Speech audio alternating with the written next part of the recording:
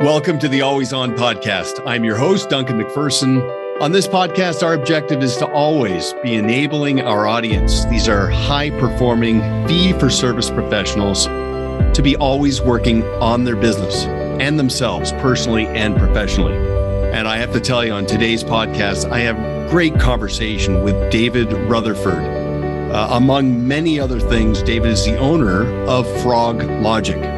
You can visit his website. You can see David on LinkedIn. But this conversation, we discussed so many areas of symmetry based on what a financial professional is trying to accomplish when it comes to leadership with their team, leadership with their clients, and just that best version of themselves. And again, David's credibility is unrivaled based on when you hear his backstory. If you like this podcast, please like and share and tell your colleagues. And of course, if you have any ideas or topics you would like to hear on this podcast in the future, just let us know. Thanks for listening.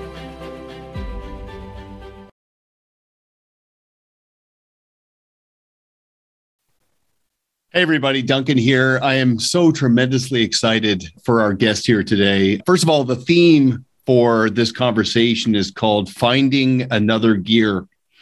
And the premise is that notwithstanding that things will continue to be uncertain and volatile with a fair amount of anxiety out there in the world, locally, globally, I have the sense, at least, that we're about to turn a corner and we're going to get on the other side of this bizarre disruption. So we want to talk about finding another gear and taking advantage of that. So we have a gentleman who is a highly respected performance coach, highly coveted presenter, David Rutherford. How are you doing? Duncan, my man, I just the idea that there are more gears within all of us gets me fired up. So I'm doing awesome. I can't thank you enough for just one, the courtesy that you've bestowed upon me and the grace that you have in allowing me to come and be a part of. Man, I was going through your book last weekend and man, I tell you what, you are on point with how you look at stuff. So I just feel so honored to be a part of your show, man. Thank you. Well, I appreciate that a lot. And I will tell you, I've talked to so many people about our conversations leading up to today. And I punctuate every conversation by saying it constantly amazes me how the people with the highest capabilities also have the highest level of humility. And you represent that. So first of all, I normally provide a bit of a backstory and an introduction, but you have quite possibly the most interesting, but also indirect path to working in the fee-for-service financial services space. So I'm going to let you just talk about what it is you do and, just as importantly, how you got here. Well, thank you for that. I mean, how much time do we have, right? Is what I always like to ask. I think in a nutshell, what I try and do, and obviously, through my conversations with Chris and Brian Gallery and all the folks at the First Trust Advisory Consulting Group, they were all so wonderful and got on like, tell us what you do so we can help promote you and all this. And remember I was on with Brian and he's like, well, and I was going through it and he's like, well, what can you break that down? Can you get to the abstract? And I was like, yeah, essentially I help people restructure their perception of pain. And the way I have been able to, in some capacity, help people doing that was through my unique kind of the arc of my life so far. I was a Division I athlete that didn't kind of maximize what I believe my potential could have been. And as a result of those failures, it propelled me to dig a little deeper and to really kind of go after those core concepts within us. Like what are the things that really inhibit our ability to maximize that ambiguous concept of potential, right? And so I dropped out of college. I was an art major with a minor in poetry. So don't make fun of me. I'm a hippie who can kill you. So I dropped out and I joined the Navy to become a Navy SEAL and went through the program, spent 8 years in the SEAL teams. In my final kind of year and a half, I was an instructor. And that's where the passion for teaching and the passion for trying to not only explore knowledge in a much deeper level, but then how to transfer that knowledge onto willing participants, so to speak. And that really launched my passion for, coaching and teaching and being in that space. But, when I got out, I returned home to where I grew up, Boca Raton, Florida, and tried real estate. My mom's a real successful realtor. And man, I stunk at that, Duncan, so bad. I was so horrible. And I remember the first night after my mom had a long weekend of open houses. And I remember getting a phone call from a client that she got on Sunday nights, and we had family night dinners on Sunday nights. And this person is just berating my mom on the phone. And I'm like, give me the phone. I'm like, I'm going to end this right now.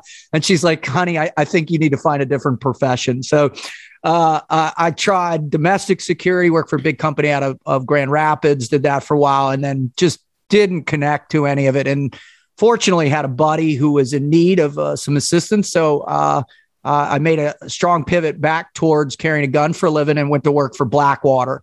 And I was an international curriculum development specialist for Blackwater. Worked in Azerbaijan, went back to Afghanistan, and did some stuff here in CONUS. And then it was during that Afghanistan trip where I really had a unique experience on an operation with the counter drug commandos, where I wanted to help kids, and that experience really provoked a deeper introspection of myself to really evaluate how much change can you effectuate through the barrel of a gun versus through someone's heart, and in particular child's heart, and how do you prepare a kid for a life that's imbued with suffering and pain. And so that's when I wrote my first book, which was a kid's book, and it was about self-confidence. And, over the next 2 years after leaving Blackwater in 2006, I spoke to about 7,000 kids in North America, and really was trying to teach self-confidence to that 8 to 15-year-old area, that real pivotal developmental phase of identity, personal identity, self-consciousness, self-awareness, self-worth. And it's incorporated all into the umbrella of self-confidence.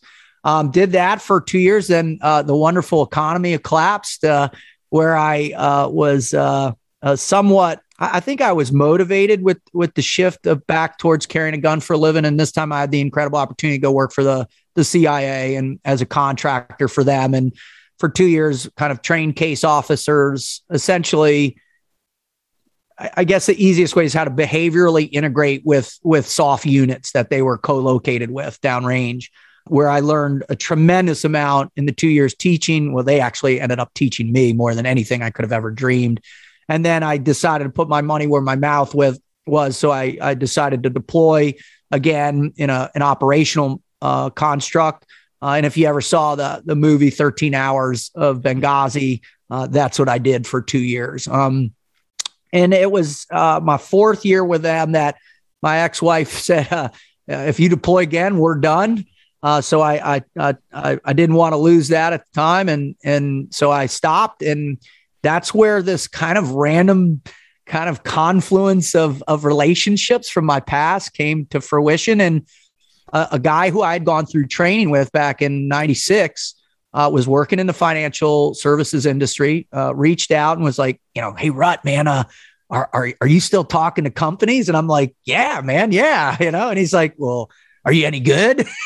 And I was like, come on, man. I'm a good motivator. And he's like, well, listen, if you're any good, I'll use you, and my buddy will use you, and all the wholesalers in our organization will use you. And that kickstarted a 10-year career. I did 30 events for that organization that year, and I've averaged 40 to 50 events a year since then for the last 10 years. And then kind of in 13, 14, 15, I launched a podcast that turned into a real big podcast called the Team Never Quit Podcast with Marcus Luttrell. And then my performance coaching really kind of took off to where, kind of the highlight of so far of what my experience is 2018. I was able to work with the Collegiate World Series champions, the Oregon State Beavers baseball team.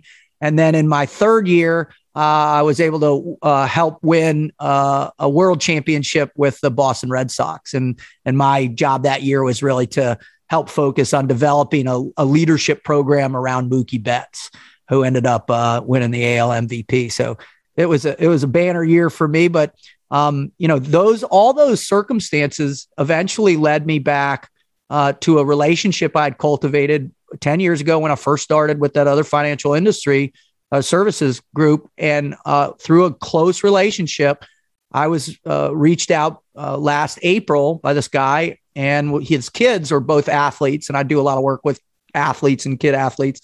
And he just so happened to be a big producer for First Trust. And after a few days, he was like, "Why are you not working with First Trust?" And I was like, "I don't know. Tell me about him." And before I knew it, I got an interview with Mr. Bowen and Andy Rogensack, and they gave me a crack. And that was in August. And in December, they asked me to work full time for them. So that's been the trajectory, the course.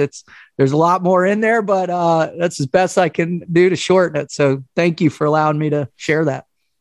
Oh, that's a pretty robust resume in and of itself. Although I know you skipped a lot just in the favor of time, but so glad that we got connected. And as you know, that whole First Trust environment, they're such big advocates for the fee-for-service professional and trying to bring value to them that they'll actually value and apply.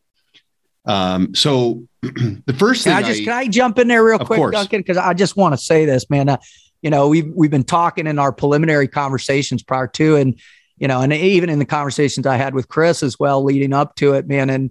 And digging into your book finally last week, man, it's so remarkable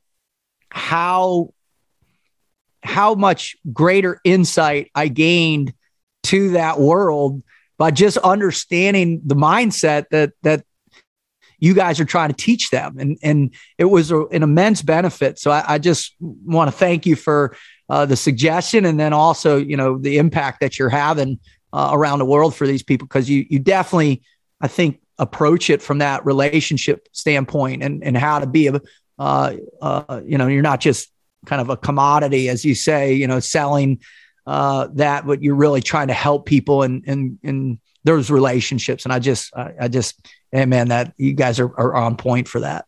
I appreciate that. It means a lot coming from you for sure. And I will tell you on that point, and you would know this, the best coaches are also the most coachable. That's the irony, because I've had so many conversations with people who have plateaued, and it's a one-way street. It's not a conversation. It's a lecture. They're bombarding you, trying to convince you they're the smartest person in the room. But yet the best coaches, who are that proverbial steady burner for their entire lives, they are sponges. And that's one of the first things I noticed in our initial conversations is you are a sponge. You ask such great questions. The clay is perpetually soft, with humility and credibility. I want to get into that. When you were describing, initially the real estate world with your mom, I just had this vision of you overcoming an objection by putting the person in a headlock. Might have been effective. Might have been a new way to close a deal. I mean, here in South Florida where I live, if I took that approach, I'd have to put people in headlocks all day long. Unfortunately, it's a different mentality down here for sure. But it's funny that you talk about this. Just this morning, I every Monday, if I'm home and I'm not traveling, I try and work with a guy who's a 7th degree black belt in Gracie Jiu-Jitsu. And he, and every Monday he just ties me in pretzels and chokes me out and puts me in arm bars and Kimuras and footlocks. And he always giggles because, I've been seeing him on and off for 10 years and I'm still a white belt. And, and it's just like, and it's like, he goes, you know what, David, he goes, you are the eternal white belt. And I take a lot of pride in that because, if you, like you said, if you live in that space where you realize every single day is a learning day first and foremost, but every single day can be a meaningful learning day as well too. Not just the little tidbits you pick up or reading between the lines of the volatility of markets or whatever is drawing your attention, right? Really focusing your attention. you start reading between those lines, and you really, that's where your growth just starts to become immeasurable, really. And so that's why I love the moniker of the eternal white belt. Yeah, I love that. And, ultimately, at the end of the day, it's all about plateau avoidance. We just don't want to plateau. And there's just one of the greatest gifts is the ability to become our full selves. And I love that. I take that seriously myself, but I'm fortunate to be around a lot of people who also have that same mindset. I want to go down a bit of a dual track. So first of all, your backstory, incredibly fascinating, but now I want to sort of pivot into application. So I'll first want to acknowledge and circle back later on to the whole Frog Logic community. So when I first saw the frog, a couple of things came to mind, but the first one of the most powerful stories that I heard early in life that I've relayed to so many young people is the story of the frog and the scorpion.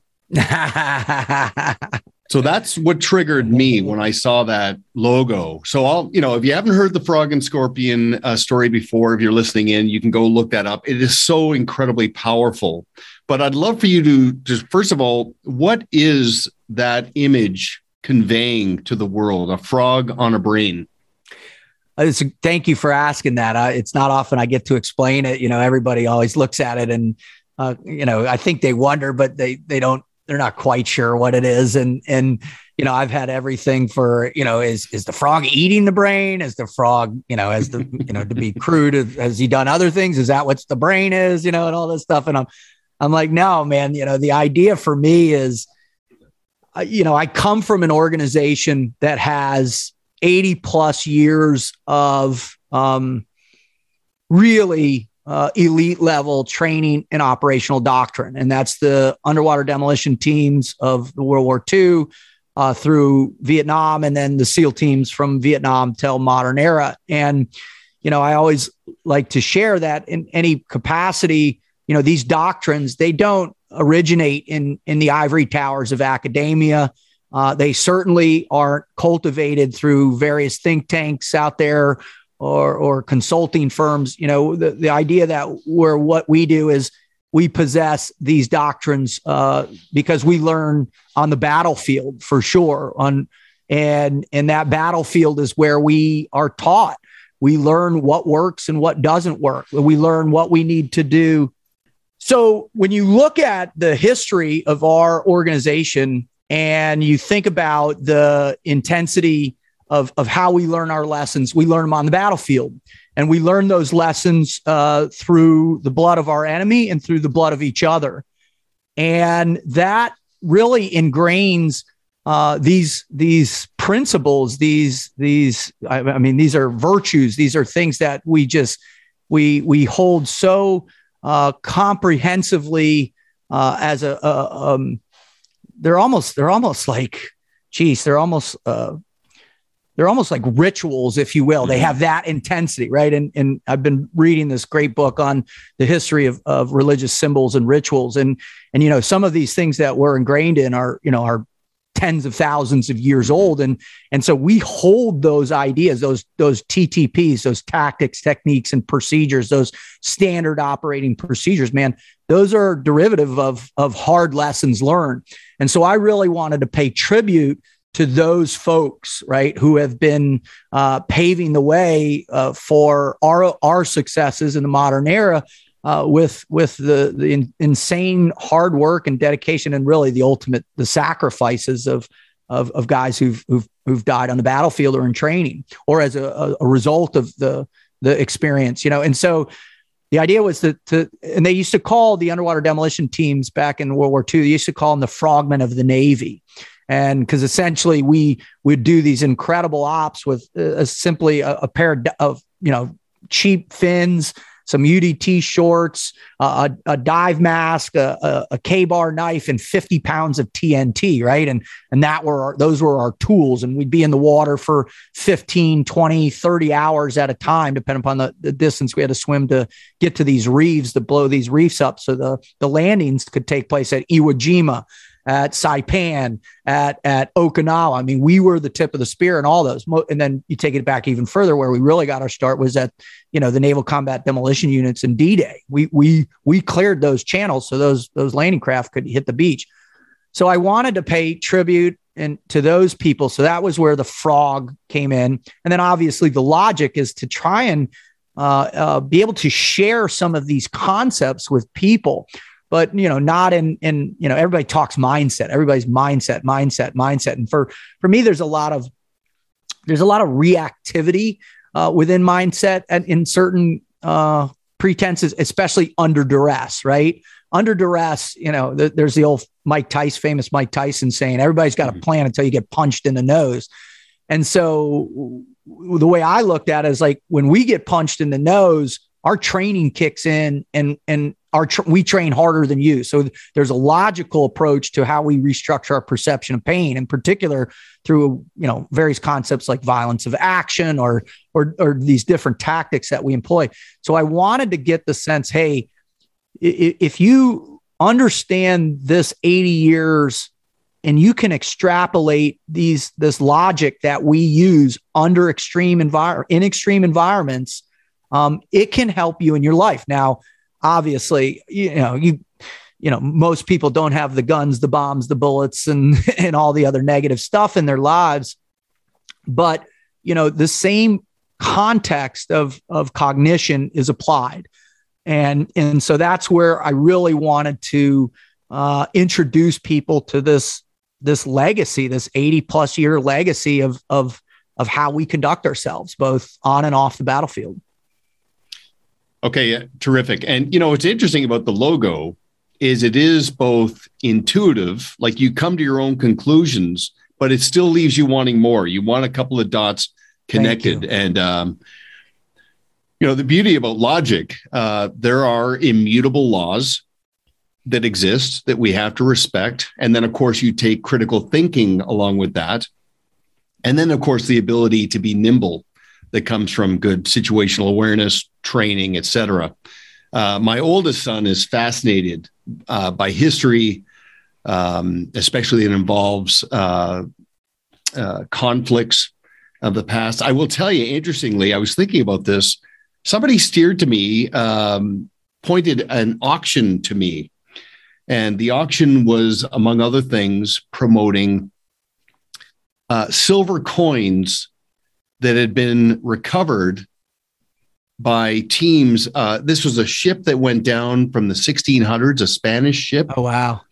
And I just had tried to imagine the logistics of how they found it and recovered it. It must have been incredibly intense, but I'm looking forward to, because these coins are literally in transit. So 400 or 500-year-old coins recovered from the bottom of the ocean. I can't wait to see those and hold those in my hands. But perfect segue, by the way, because I'd like to ask you a couple of questions. Number one, you're a serious student of life, but also of the sector that we're in. I'm curious what you've learned and what you've relayed onto your audiences, because the first person I ever saw speak who was from the world of the military was Norman Schwarzkopf. And he said many very profound things in his presentation, but the one that really struck me was, he said, when it comes to leadership, people always follow character first, strategy second.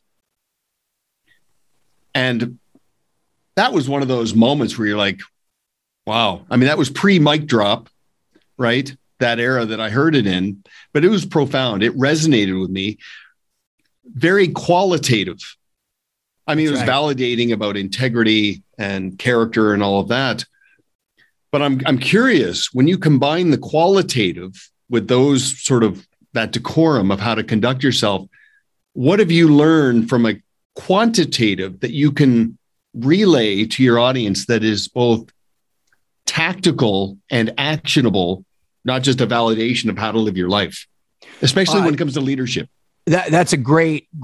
I mean, Norman Schwarzkopf. I mean, he was one of the great generals that we've had out there. He was, his his ability to lead us through Desert Storm was profound. I mean, it was surgical in every way. It really showed the competency and it's a testament to the massive logistical requirement that it is invading a country.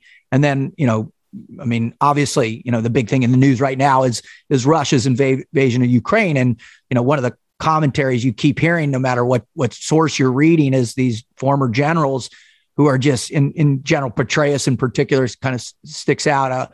And as they deconstruct how difficult it is actually to wage war, in particular, if you have substantial resistance. And we know that better than anybody. I mean, the last 20 years, fighting an ideological insurgency, I mean, it's created some pretty substantial challenges for us. And as a result, my unit in particular suffered tremendous losses in the last 20 years. But when I think about leadership as in the context of your saying with the character leading the charge over strategy, one of the things that's unique about our organization is that officers, they go through training with us. And so you don't go to a platoon having look at your officer in charge, your OIC or your AOIC, assistant officer in charge, these lieutenants or lieutenant JGs or even ensigns in some cases. You don't look at them and say, who are you? Where'd you cut your teeth? Where are you from? Because they went through BUD/S too. They were in Hell Week too. And in many of the cases in the classes that I was a part of, and I had the unique fortune to stay at BUD/S for double the amount of time I needed to because of some injuries and one performance failure. But so I saw a lot of officers go through, and it was the officers who really took that initiative, right? To say, hey, no, I'm going to make sure that you realize I'm going to jump in the trenches every bit is like you are. I'm going to do the hard work too. I'm going to pull the sled. I'm going to be wet and sandy and probably more than you. And I'm never going to complain. I'm always going to have a smile on my face, and I'm going to inspire you to want to mimic or at least, match as best as possible my efforts. And that was really that was a profound lesson for me to learn. And that was kind of how I always tried to lead, whether it was on my whatever sports team I was captain of or whatever. And even, in coaching now, to let you, hey, I've done this. I've gotten out there. I've tried this. I've been in the trenches. I've felt the pain. I've been through, I've had the extended suffering. And through that, you're able to connect with people it legitimizes the information you're trying to share. So, as it comes to when you're leading people, don't forget there's no greater inspiration than the person you're trying to really become a submission concept, right? You're submitting to your own innate desires to want to kind of be out in front, because most people with ambition have some semblance of that integrated into their objectives, right? Their mission orientation. And so, to see somebody go, whoa, no, this person knows more than me. This person has been in the trenches longer than I have. I'm going to attach myself to this person at the hip. Man, that's critical. And that's very indicative of character. Now, I will say, obviously, I've seen officers that have gone through the program, and I've seen case officers, I've seen business leaders, CEOs, I've seen really high functioning, high net worth financial advisors that just, at some point in their career decide they're going to turn the dial down. They're going to throttle back the effort. They're going to, and I don't necessarily want to expose it as complacency, because I don't think that's it. I think they just hit a point where, like, I did the work. I'm here. I want to turn the throttle down and enjoy kind of the fruits of my labor. But there's a problem when you're in a leadership role in that capacity. And I'm seeing this, and obviously what I do with First Trust, I travel with all the wholesalers all across the country. We go to, every place. I was just out in California, Southern Cal for a week last week. I'm in Orlando tomorrow. I think I'm out in Houston come the week after that. So, I'm not just regional, in terms of how that regional culture affects leadership styles or whatever, but it's national. And what I'm seeing is that some people that have been in this business for a long period of time have cut their teeth. They've seen countless changes in how the business itself functions, right? The SOPs, the tactics have changed. Their throttle's down, right? They're not pressing on the gas as much. And I think where the big challenge I'm seeing is that those people who have this immeasurable amount of wisdom in prior past performance to lean on to inspire the next generation, they're just not doing that real well. And then the other component of I'm seeing is that there's such a it's not a subtle difference, so it's more than that. I think there's the demographics of the age groups, of the generational differences is so profound now that those senior leaders that are out there that have this wisdom, there's this profound communication gap, I guess is the easiest way to describe it.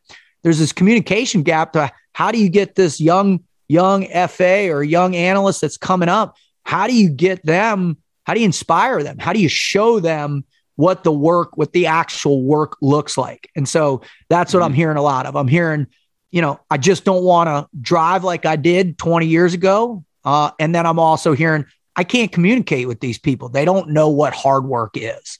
And so those are some of the big things I'm seeing right now out there.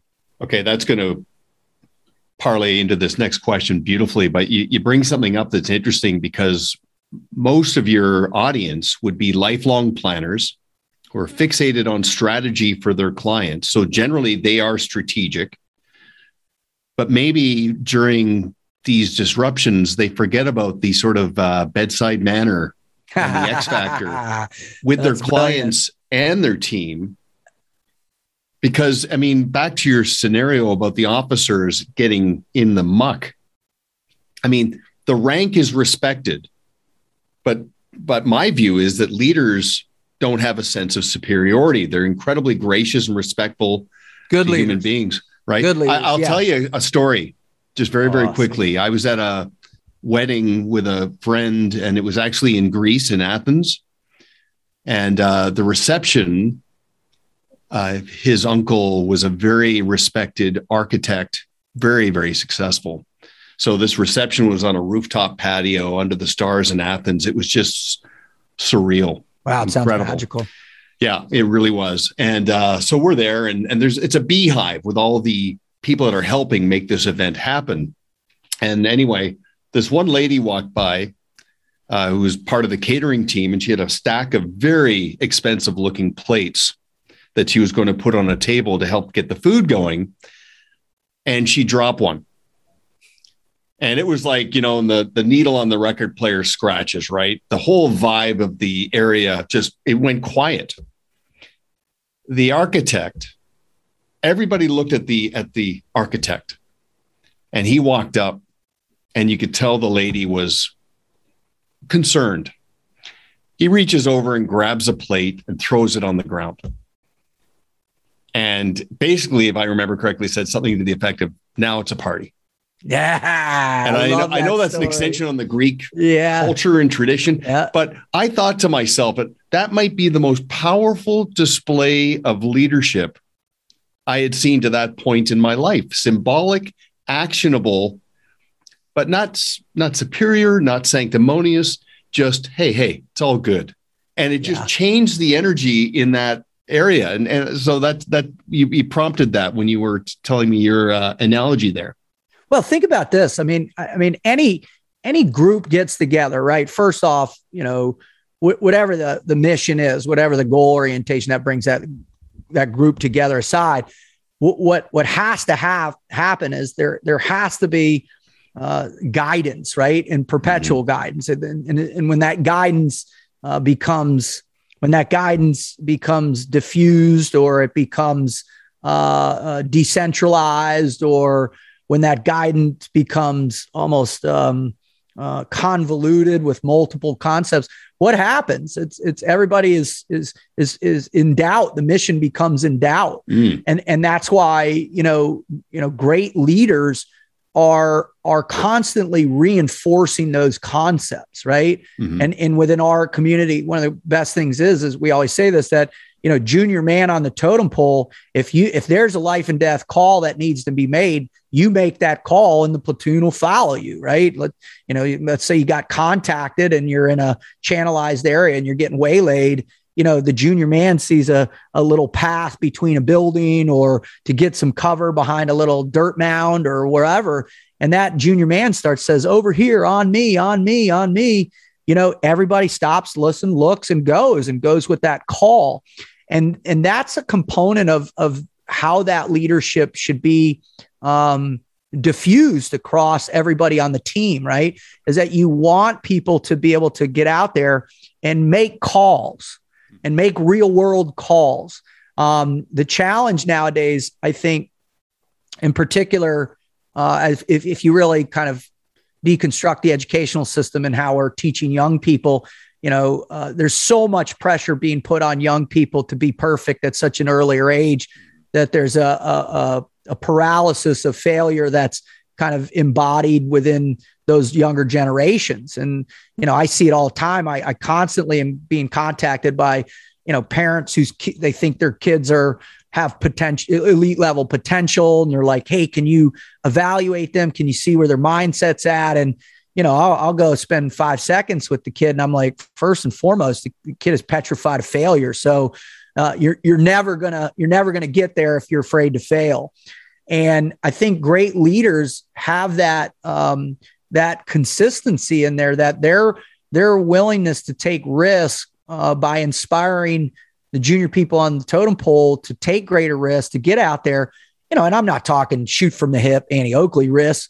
I'm talking, strategic risk, and whether it's client acquisition or, maybe it's a rebranding or, whatever those components may be. But man, that's another huge role in great leaders, is to say, and this again goes back to what I had alluded to before. What I'm witnessing is, you have people that have these models that they've worked incessantly on for 20, 30, 40 years. And they're afraid to hand it over to these young people because they don't think or act, or they don't learn the same way, or they don't have the same mission orientated or same process. And you're like, I'm not going to give them the reins because I don't want them to destroy what I've built my whole life. But the problem is you're on your way out anyways, and you want to turn it over to, you want to see, but you're not putting in the work to teach them how to fail. So it's this cycle of fear that is kind of overwhelming, I think, people and in particular leaders. Okay, so let's build on that, because something I've been talking to a lot of our clients about recently is deliberately shaping an environment of self-actualization. Yeah, man.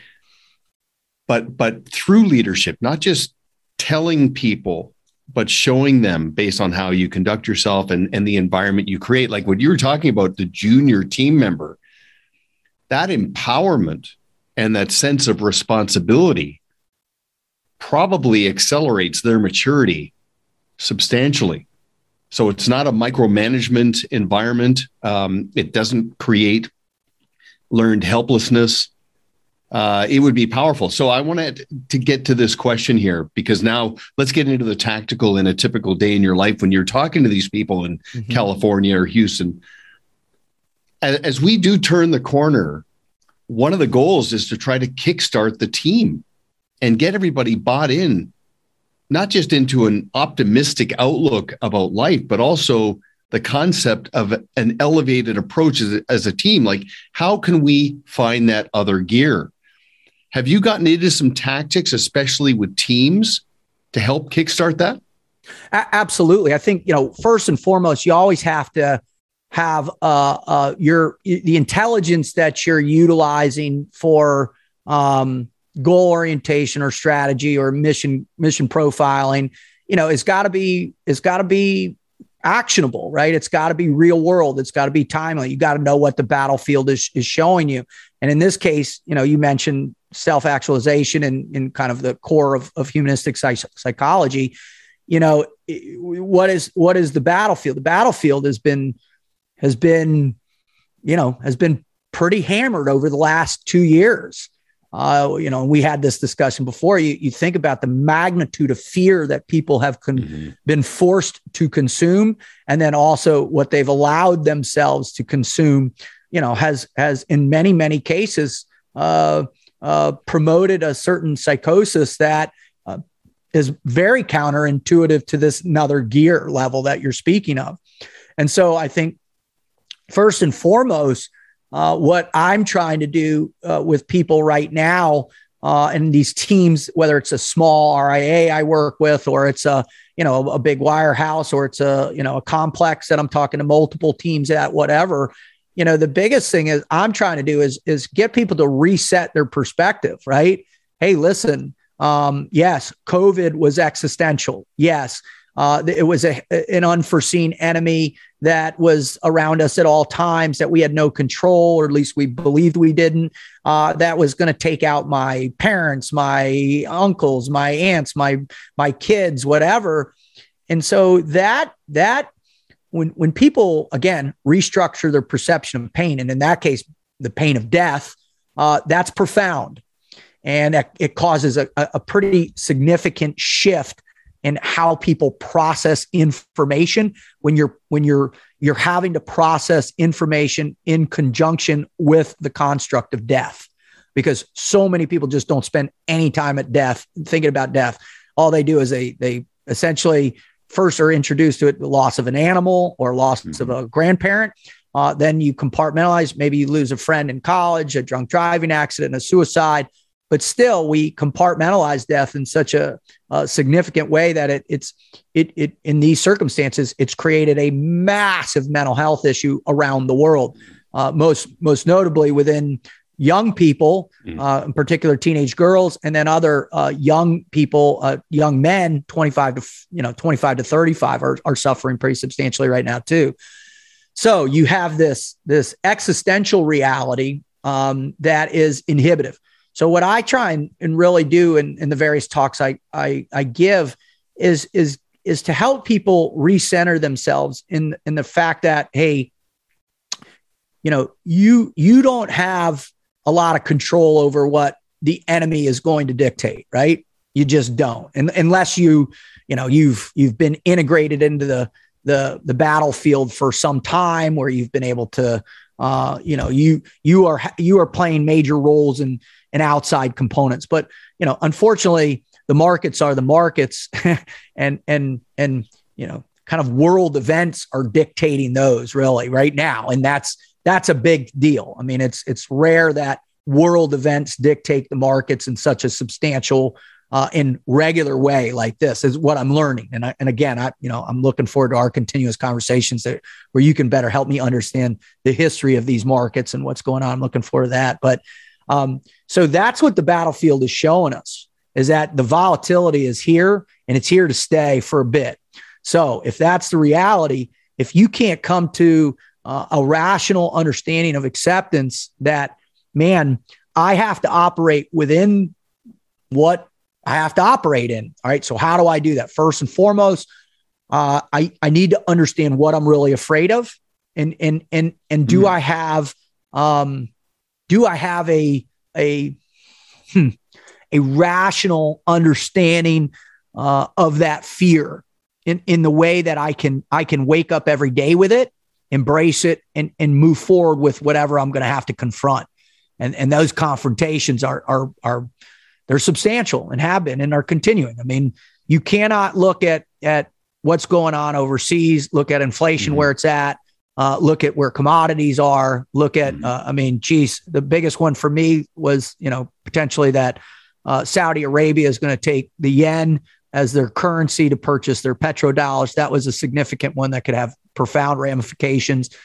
Even Jerome Powell, talked about at the Fed, hey, the US dollar doesn't need to be the only reserve currency. For me, that was just like, how irresponsible can you be in the current situation, not only for the industry that I'm in, but more importantly, for the confidence that people have as we're staring at 7.9 inflation, right? Like, wait a minute, man, that's not good.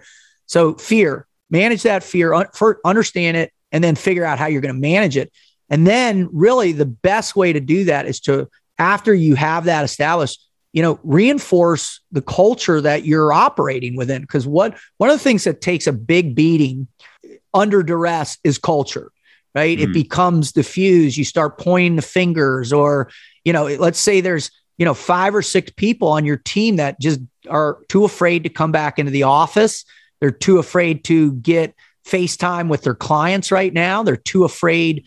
They don't want to, whatever the reasons are. You have to bring those people back into an environment that isn't disconnected. And although I love Zoom calls, and it's affording us this incredible opportunity to do this, and I use the same for what I do. I mean, I think I did 38 Zoom presentations and WebEx presentations during COVID for all different types of companies, and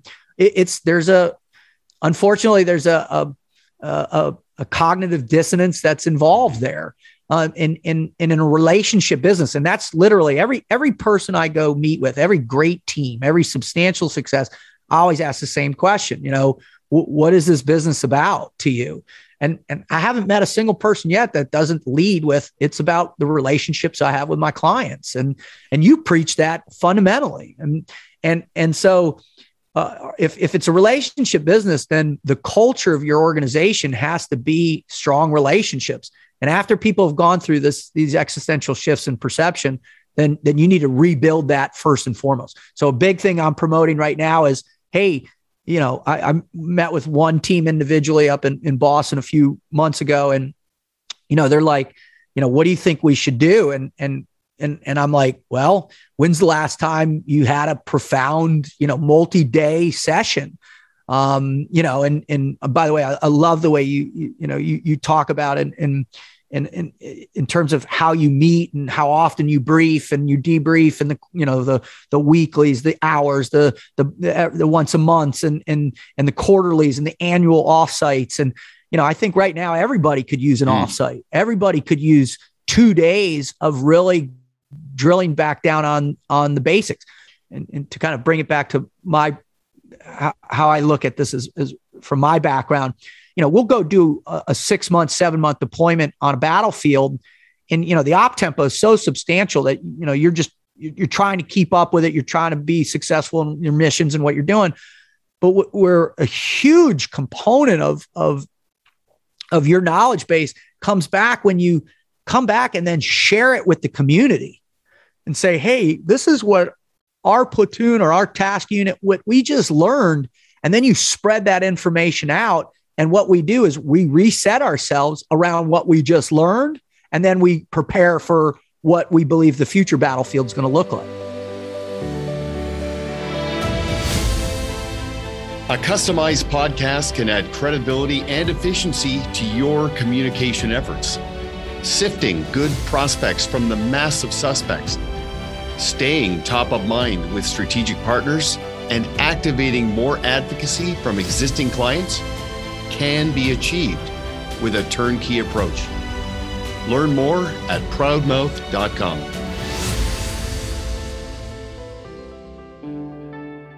Do you aspire to consistently attract and keep great clients while driving the enterprise value of your business?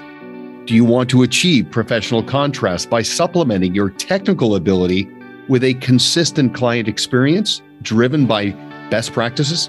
The Blue Square Toolkit brings the proven Pareto Systems philosophy and process to life in a way that tethers your team so that you can competitor-proof your clients, gain their full empowerment, and attract quality referrals, all while restoring liberation and order in your life, and all in an intuitive, easy-to-use, turnkey solution. Visit bluesquaretoolkit.com to get your 14-day free trial today.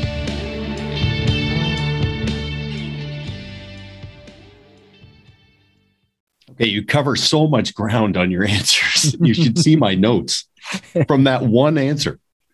So, yes, making the main thing after a disruption is to bring back the human touch. That's right. And if the team is going to bring back the human touch for the client community, the leader has to bring back the human touch for the team. That's right. So it's a cause and effect connection there. Brilliantly which put, is going to Duncan. lead me to a segue, which I want to go deeper. Your sort of former community is fascinating on so many levels. You guys have the best lexicon of terminology of any sector out there. You said something I highlighted, I want to talk to you about further. Fear is often created when you're forced to consume certain information. That's right. That is extremely profound. So I want to ask you something. So the pendulum has to swing back from being in this mindset of avoid pain. Let's liberate ourselves to get back into this pursuit of ambitious, the pursuit of achieving excellence. And let's free ourselves to leave that fear behind. So that is one of the responsibilities, in my view, of the leader, is to re-engage the team, to restore that optimism, that ambition, that desire to put some distance between ourselves and everybody else, which motivation, right? At the core, it's motivation. Yeah. Motivation with specific, sustainable, actionable tactics. So, because this is the next thing I want to ask you, is that back to the main thing, we want to rejuvenate our clients to shake off the amnesia and the loyalty fatigue. Brilliant. That developed because of the disconnect. Yeah, the Zoom was a great sort of stopgap, and yeah, it will now be a supplement in the client experience, but bringing back the human touch, one of the benefits here is to ensure that the reframing, that the team is fixated on reframing the client relationship so that they understand and appreciate what that team can do for the client now and directionally into the future. So there's a cascading benefit here, right? So start with the team, re-engage, rejuvenate, and then have that trickle down to the client community. Is that safe to say? 100%. You can't help your client if you're soup sandwich, right? Like if we're going to do a hostage rescue mission, and half your team, your skill sets are rusty, or there's cobwebs, or you're not quite sure, you've been out of it, or you haven't pulled the trigger in a few months, and then that's just not what we do. I mean, everybody always wants to know, what is the secret sauce? Why do Navy SEALs? Why do they have? Why is it such mythical? Abilities to accomplish the most difficult missions there are in the world.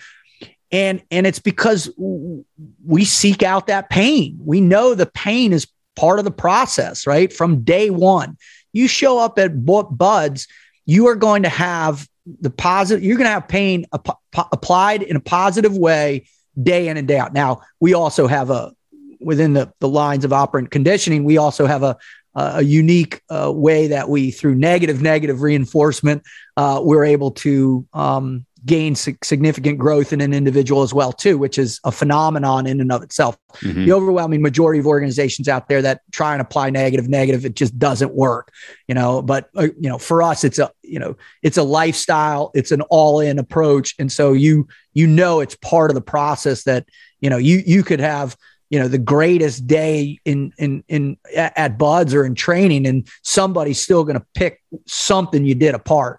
It's just part of it. It's part of that process for us, that nobody's perfect, but the pursuit of perfection is what is purposeful.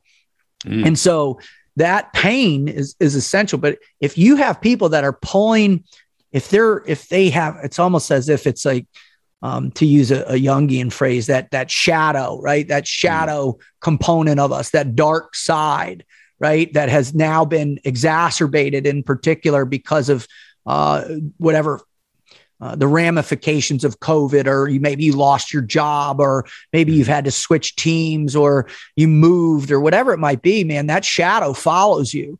And so, again, to go back to that, concept of positive motivation, you have to, very few people are really good at getting rid of that shadow when it's super dark. And so, what do we need? We need that hero story within ourselves to come out. And the way we do that is through the collective, right? If you're suffering with other people and they're all in no matter what. And remember, when, if whether it's your swim buddy right next to you and you look over and you go like, man, I'm miserable. You miserable? It's like, yeah, isn't it cool? You're like, okay, yeah, that's the real right response. Or, you're with your boat crew, you got 7 people and you're under that boat and, the thing's been pounding on your head for 4 straight days in Hell Week. And you're like, if I have to run another 100 feet, my neck's going to snap. I want to quit. And you look over at your buddy and he's like, isn't this awesome, man? And you're like, yeah, it's really awesome. And then you drive on. So that collective processing of pain is essential, I believe, in any successful team. You have to collect, because it has to be incentivized in the proper way with the leader based on what the concrete culture is of the organization. Okay. Now with that, and forgive me if I'm stretching, because I'm trying to take what you just said and apply it to a day in the life of the leader of the financial professional team. I'm just going to try to see if I can get the symmetry right. So I've often wondered, my experience in your world is primarily watching movies and documentaries, right? It's not experiential. It's virtual, but I've often wondered, okay, so if I'm out there, if I'm deployed for 7 months or 10 months or whatever it is, when I'm alone with my thoughts, it's a quiet moment, I'm in a bit of a emotional or mental no man's land, because you think about pain. I'm thinking about what I left behind at home and what's going on at home that I'm missing. And I'm also thinking about the decisions I'm going to make over that deployment. They're going to impact my legacy and how I'm perceived and the impact I'm going to have on people in my life. So where I'm going with this, okay, David, is lifelong planners in this world, in the spirit of beginning with the end in mind, need to create a clearly defined beacon around their own continuity and succession plan that not only ties to their own team, but also applies to their own clients. So help me round that out. Okay. So no man's land, looking back, looking forward, and understanding the incrementalism of the impact as it relates to the value I bring to the world, but also my own legacy. Can you help me make sense of all that? Yeah, for sure. I love how you look at it as the wasteland, right? And kind of my frame of reference is we all have to kind of go out into the desert, don't we, to find ourselves. And that concept really, if there is going to be this legacy plan and you are going to you're going to move through this, and what seems to be very challenging in many cases, and the people I'm running into, that it almost becomes so overwhelming, that the magnitude of work that needs to go into that, right? That, oh my God, I have to really dig in. And now obviously they have people like you and Chris that can really help guide them and help give them a structure to that. But at the end of the day, you got to do the work. You got to take what you guys are teaching and apply it and put it to practice. And that's painful. And so, I think what you have is people need to go out, or they've been out in the wasteland. They've been out in the desert for the last 2 years. They're coming back. And now it's like, hey, if I want this thing to work and I want this transitional plan to be implemented and to be followed through, I can't work 20-hour work weeks. I can't, spend 30 minutes a week with the person I'm grooming as the COO of my organization. I can't hire these kid analysts who I didn't really do a deep dive and the exact person I wanted to bring in the organization, right, to help facilitate this transition, right? Because that I see happening a tremendous amount right now. One, there's so few quality, people. I'm not going to say that. It's very frustrating finding quality people right now. Let me put it that way. And so that frustration that parlays itself into, I believe, this procrastination, if you will. Like, hey, no, you got to dig in and implement this thing. You gotta get after it. You gotta take whatever plan you're gonna approach that's gonna, whatever tactics, TTPs that you want to use. And again, the more I'm trying to understand this industry in depth in this capacity, the more I'm learning. And there's not a tremendous amount of tactics out there. I mean, it's and again, I just want to say, I mean, I've been in and around the space for a while, but not in this intricacies, right? And I love the word you use, incremental, right? Each one of these processes is all imbued with this incremental concept. It's little bit. Now, it's up to you how often you want to tweak that little bit with how fast it's going to happen, and I'm a big person that, like, hey, if you want to drive hard for 90 days, right? See if you can drive hard for 90 days. This whole 30 days and it's a habit, or 28 days or 40, it's all a load of nonsense. In reality, what I believe, it's 2 years to really effectuate substantial difference in how you think, act, and feel. But if you want to implement a process and make it stick, man, you got to drive hard for 90 days.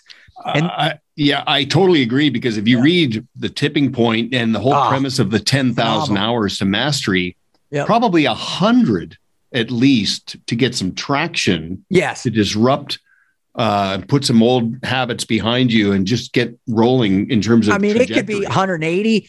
For me, it's 2 years. Because 2 years in an immersive program, where all you're doing day in, day out is just eat, sleeping, and breathe, and whatever it is, you can get it done. But if you're going to, like we said, the little incremental, man, that 2 years could be 4 years to shift a culture, 4 years to shift process, or to tighten them up.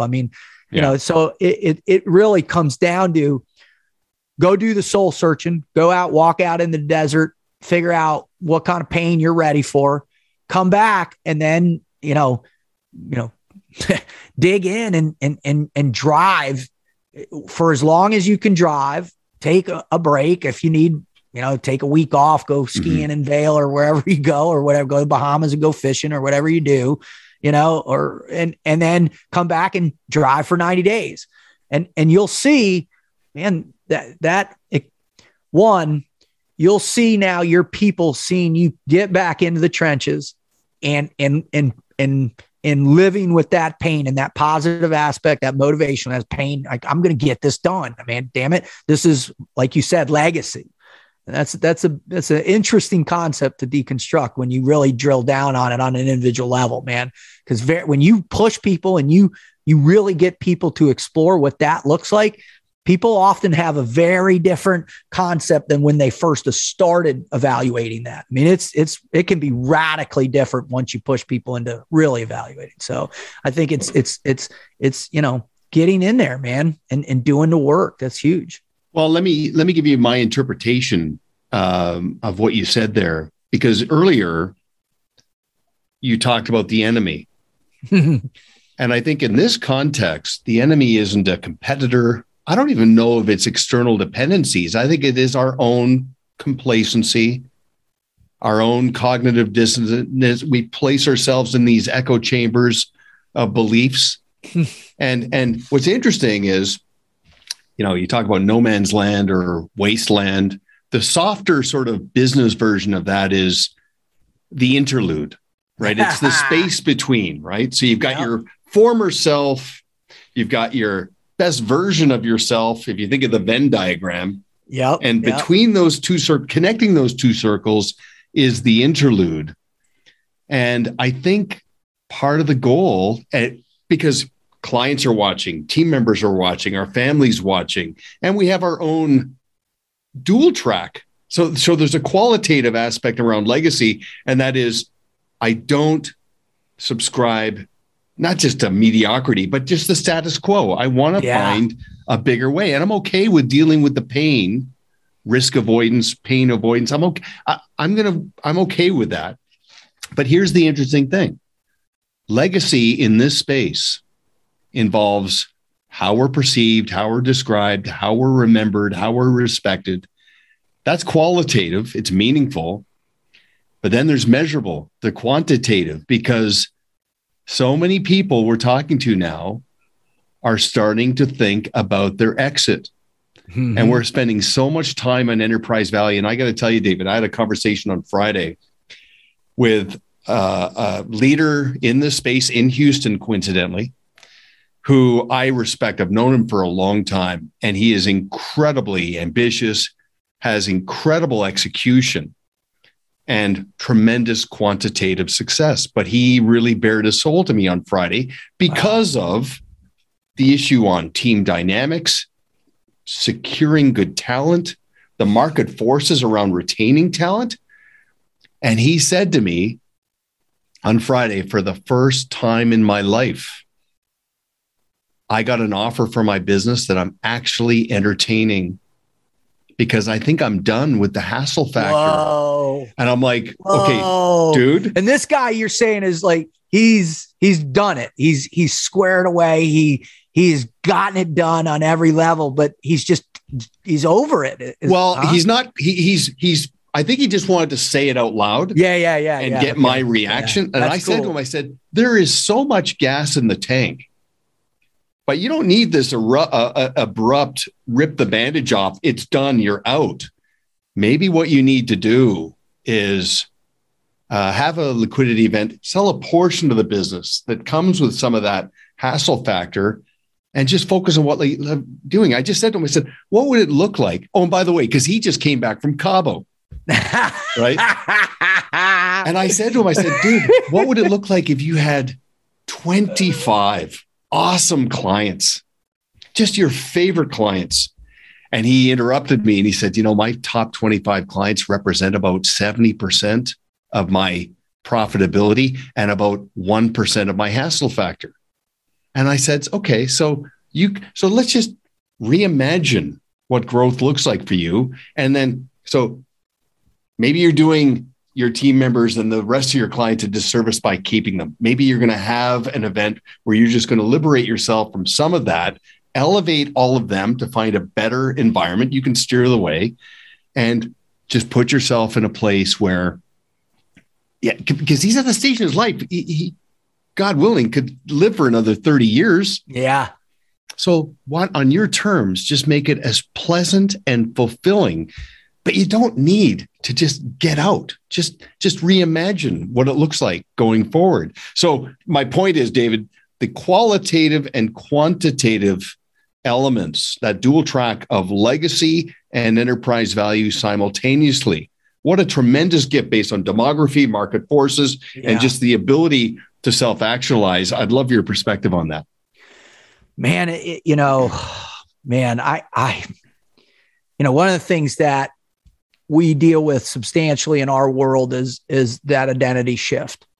And I think a lot of people, they really don't give it much credence until it hits them in the face. And we have profound challenges from that because we integrate the mindset of being a Navy SEAL, being in special operations to our core, because you have to. It is not a part-time existence, right? You are either all in and you're going to be a good operator.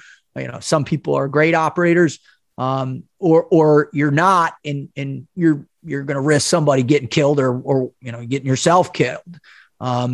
So for us, it is the all in. And so when you hit that point, and I see this all the time with the professional athletes I work with in particular that are going into transition or whatever, is that, here I've been this thing for my whole life. And so I think this way, and people really don't understand, it's a deeper thing than that. Who am I going to be when I don't have this? And that's why I really loved your concept that you shared with your friend, that, hey, you don't need to be completely over in one moment, because what are you going to be? How are you going to rationalize your own identity? How many days in a row can you sit in Cabo on a beach drinking pina coladas before you're like, all right, I'm numb? And then I love all the answers. Well, I'm going to become entrepreneurial. I'm going to invest in this, and I'm going to get involved in a tech startup, and I'm going to sit on a bunch of boards and all this. And I'm like, oh yeah, that sounds great. But what does that look like? Which ones are you going after? What tech?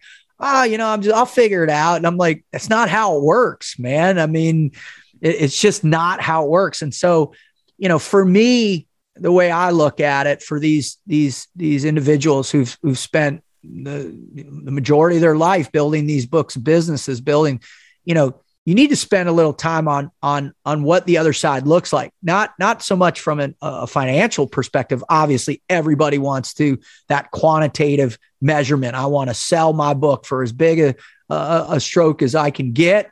And then that's indicative of how successful I am. Absolutely. Roger that. I couldn't agree more. I think we all do it.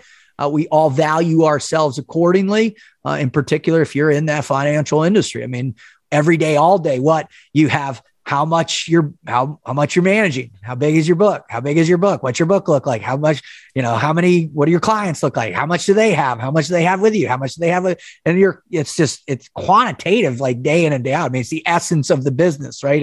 It's quantitative, but the qualitative needs to be a much deeper dive focus with who am I going to be afterwards? Right. One of the things I love, my dad, God bless him, man, is 77 years old. He's an attorney, ran a pretty decent sized law firm for 45 years, and has been individual by himself for the last 10, practicing kind of on his own, or not 10, but around that. And 9 now. And, he's still got 4 or 5 clients that he still works with, because, all of his other buddies that retired 15 years ago, they can't play any more golf. They can't travel any more than they travel. They've been everywhere. They've seen everything. They've played every golf course there is. So it's like, what is your purpose? What meaning do you have to fulfill yourself? I mean, being a grandparent, yeah, that's fulfilling, but how active are you going to be actually in the development of your grandchildren? It's really more just about the memories, if you will, I think.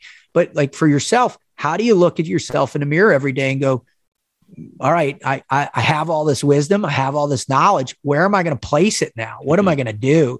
And then, you always, you're going to in being an entrepreneur. What does that mean? How much time a week does entrepreneur mean? Every entrepreneur I know is working 100 hours a week. My one buddy who just kind of rang the bell, my buddy Evan Hafer, who owns Black Rifle Coffee. They just went public at $1.7 billion. And I remember talking to him 10 years ago when he put a second mortgage on his house. He sold every gun he had. He leveraged himself to the hilt with this concept to buy a roaster. And he's like, I'm all in. And there's no doubt Evan now is like, I always thinking, what am I going to do next? What's my next thing? And so all of that to say this, hey, as you begin to plan for this transition, do the deep dive work on yourself. Mm-hmm. How are you going to take this former identity, the former self, and what are you going to morph it into this new identity? And one of the suggestions that I make pretty regularly to people out there, if you don't know, and you don't even know how to begin, go do some volunteer work, right?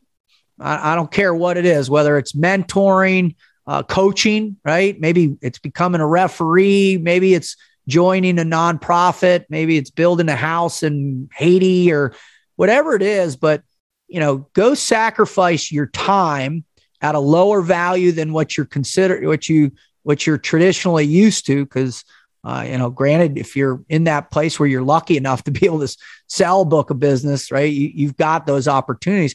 But go get into those humble situations where pain is the pain of your lack of wisdom for a particular specified area of action has the opportunity to bring in your worldly wisdom, to bring in the wisdom of what your 30, 40-year career looks like, but also in that space of humility that, hey man, I don't know what I'm doing. I'm just here to support the greater good, if you will. And that's a wonderful space for that exploration to truly begin.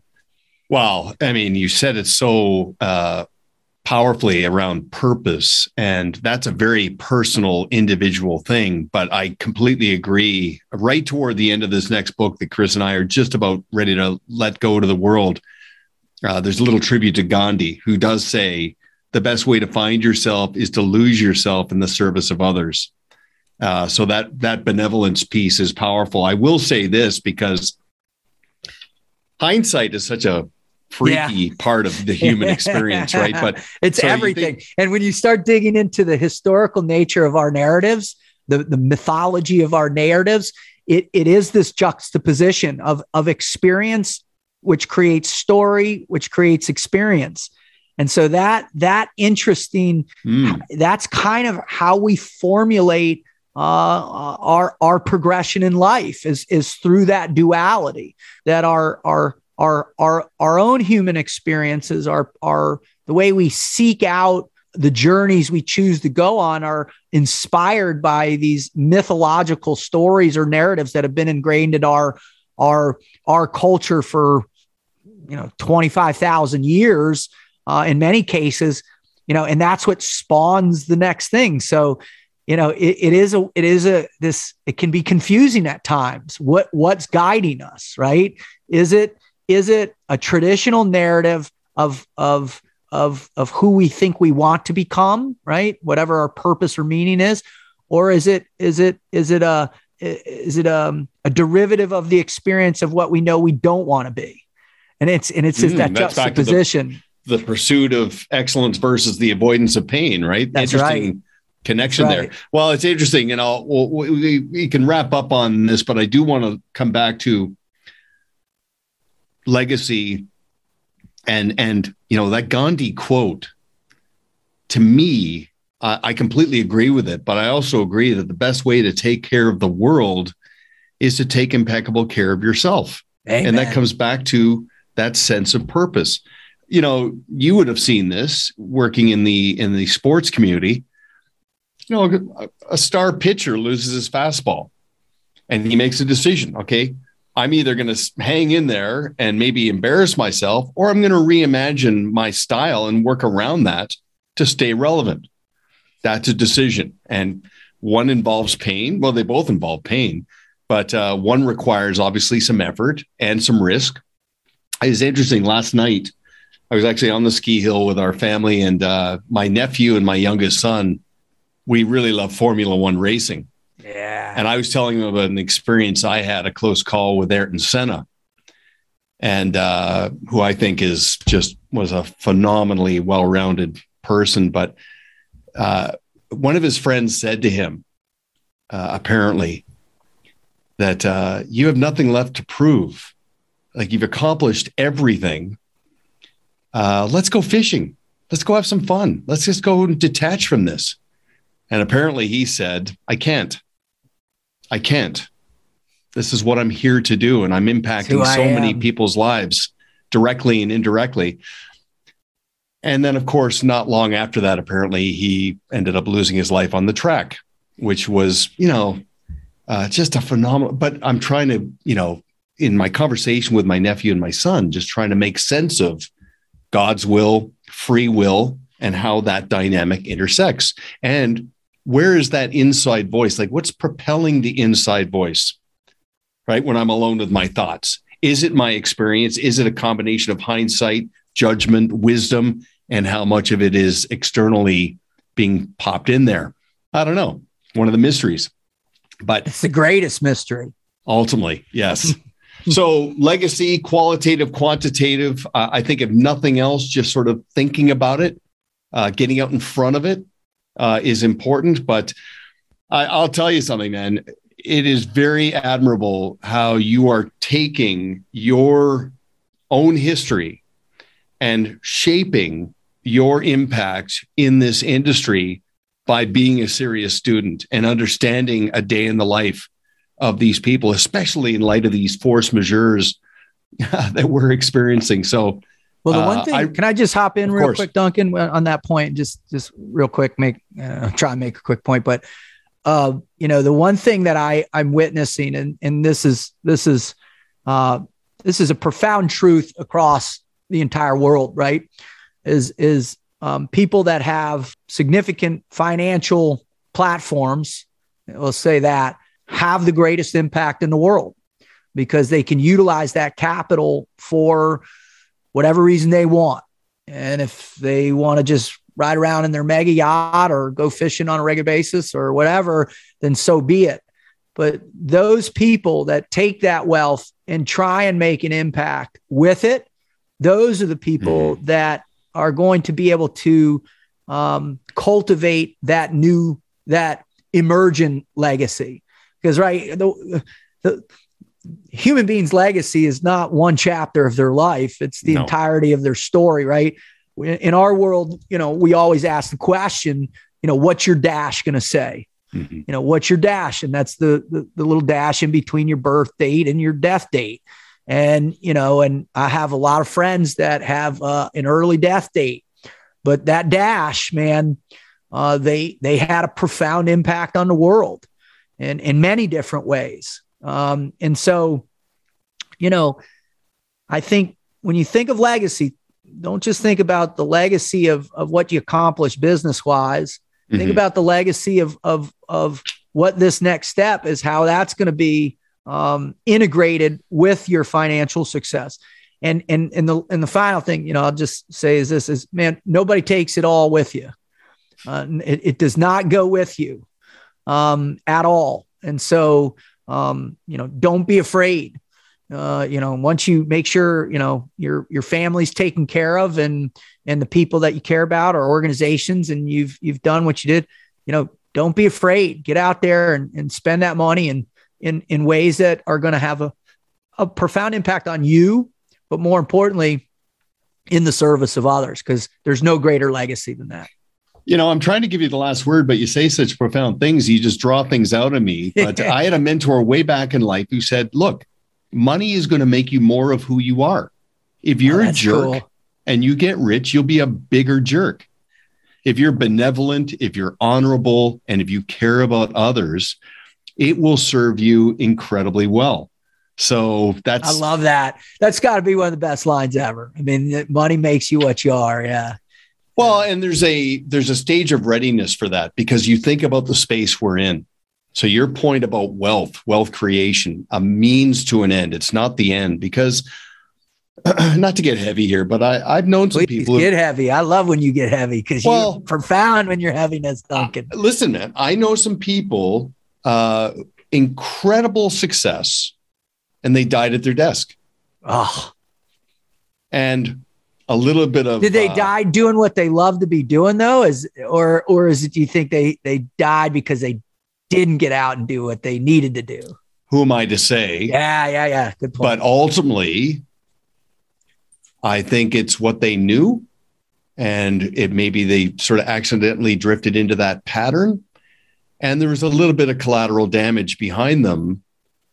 And maybe they were risk averse in terms of letting that definition of themselves go a little bit. Identity. To let that money become a means to other ends. I don't know. I'm trying not to judge too much, but I do believe that God puts us in these experiences and environments to serve us, not hurt us, right? That's another aspect of legacy, in my view. But I'm really hoping you see the merit in coming back and revisiting and going a little bit deeper. I know you're on LinkedIn. Mm-hmm. So anybody listening in, please get connected with David Rutherford on LinkedIn. Where else can people find you, especially as it relates to Frog Logic? Because I have to think that if I'm a financial professional and I'm thinking about second and third generation clients, wouldn't be a bad idea to put some of those books you've written in the hands of my clients to help their kids in the spirit of community develop some of that courage and resilience and situational awareness, confidence, all of these qualities that seem to be throttled down. And I think your resources could help. So where can people find that? The easiest way, again, I'm on LinkedIn, but just my website at teamfroglogic.com. That's the other real place. And we're currently in the process of developing our own app. So there will be a Frog Logic app probably out midsummer to where we'll have a truckload of curriculum within the Frog Logic Institute where we teach fear, self-confidence, team life, and purpose. And then we'll also have a huge kind of community of motivational concepts. And I'm going to have other people that I believe are spectacular in terms of their awareness. We're going to put up their courses, their curriculum there. So we're going to get back out there in earnest here relatively short. But in the meantime, you can find us at teamfroglogic.com. Terrific. And I'm going to be relentless on you to NFT that logo. Yeah. Because if that ape NFT can run the way it did, that one's better in my view. So we'll have that another conversation. But just terrific. I got so much out of this. The notes are just, I'll keep this forever. And again, I hope you see the merit in picking this back up sometime down the road. But I really appreciate your time. You are a force of positivity, man. I love your approach. I think your insights are profound. I think any team that will do itself an immense favor by just exposing themselves to what you got going on. And I feel honored that you would even consider having me on your show with your level of expertise in this space. And then the grace with which she's just allowed me to contribute is profound. And I'm humbled. And I'm grateful for you. Thank you. Well, don't let me brush that off with this comment. I really do appreciate that, but I am going to need you to text all of that to my wife and kids. You got it. Absolutely. Give me a little bit more credit out there. That's a done deal, man. That's what I love to do. I love to share how much people impact me with their family. It just, sometimes we lose sight of that, right? Sometimes, we become detached from the impact our family members are having in their own worlds. And I think what it takes is a little bit of that connectivity, a little bit of exposure, if you will, to the impact that people can have and are having out there day in and day out. So anybody who's listening, man, just take a time and just try and see what your loved ones are doing in the world and then compliment on it. Beautiful. Okay, man. Thank you very much. We'll see you hopefully out in the field sometime sooner than later. But in the meantime, let's just keep the conversation going. Amen. God bless you, Duncan. Hey, Thank you so much. Take it easy. Thank you. Thank you for listening to Always On with Duncan McPherson, where our objective is to enable professionals to always be working on their business and on themselves. Want to learn more about Duncan and his team? Visit ParetoSystems.com. Don't forget to click the follow button below to be notified when new episodes become available. The information covered and posted represents the views and opinions of the hosts and/or guests and does not necessarily represent the views or opinions of Pareto Systems. The content has been made available for informational and educational purposes only. This podcast is powered by Proudmouth, the Influence Accelerators. If you're like me and want to spend more time educating people and less time selling, Proudmouth helps turn Main Street experts like you into trusted mainstream authorities. They will help amplify your influence over a growing audience of magnetically attracted fans. Visit proudmouth.com to learn more.